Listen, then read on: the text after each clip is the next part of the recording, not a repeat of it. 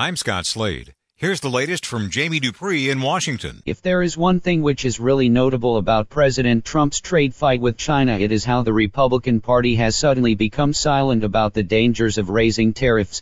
Most GOP lawmakers have long argued that tariffs are nothing more than taxes on the American consumer, but since the new import duties are being leveled by President Trump, there is near silence from Republicans in the House and Senate. On Sunday, the leader of the conservative group Club for Growth told the NBC program Meet the Press that tariffs are definitely taxes, but the group's president made clear he wasn't going to abandon President Trump over such a major change in trade policy, as the new tariffs are raising billions of dollars in new tax revenues paid for by American companies.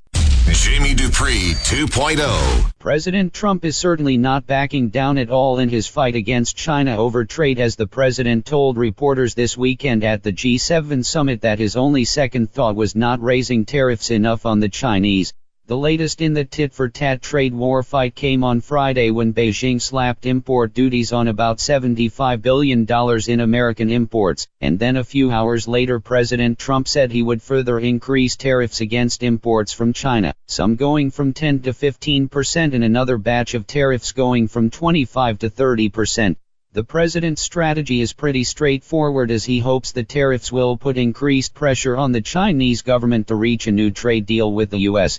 Jamie Dupree 2.0. We had another Republican get in the race against President Trump this weekend as former GOP Congressman Joe Walsh declared his candidacy. I guess right now I would find it hard to imagine a scenario where Walsh or former Massachusetts Governor William Weld are able to derail President Trump's re-election bid.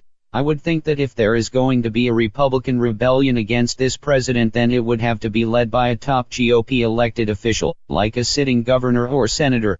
But right now that seems unlikely, and for the time being President Trump does not have any internal threats to win the GOP nomination.